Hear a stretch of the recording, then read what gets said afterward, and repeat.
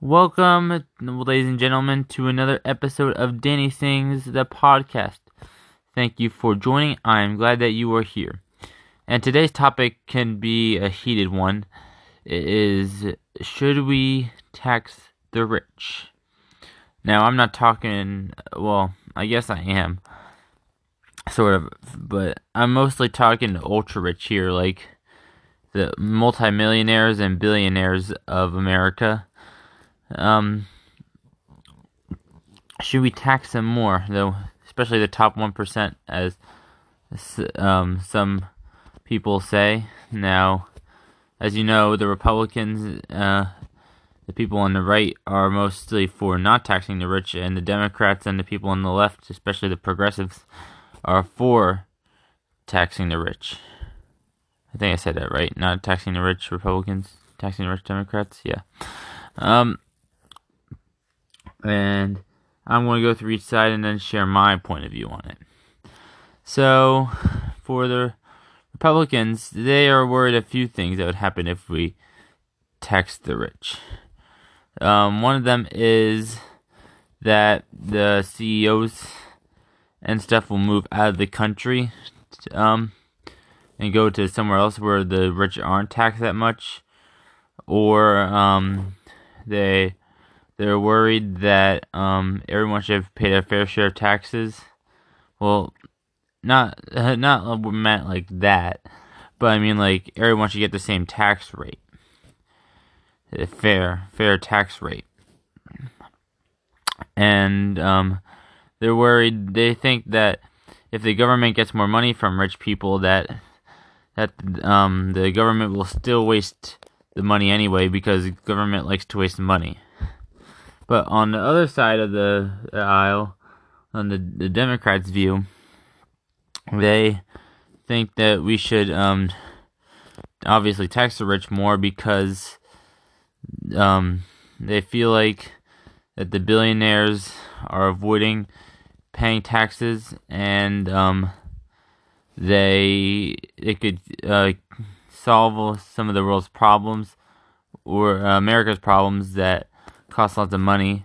Maybe they want to spend money on climate change or something else that their agenda approves of.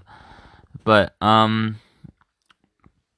that's just basically a rundown quickly, in case you didn't know, but I'm sure you knew. Now, my opinion is going to be actually a bit both ways, which is a bit different, sort of. I think, in my opinion, that taxing the rich people won't do too much. Taxing them more, because they use loopholes right now to avoid paying taxes. So if they just get paid more, if they're not get paid more, are forced to pay more, they're just going to expose those same loopholes and avoid taxes altogether. Like in 2017, Amazon had a whole accounting team devoted to them avoiding paying taxes.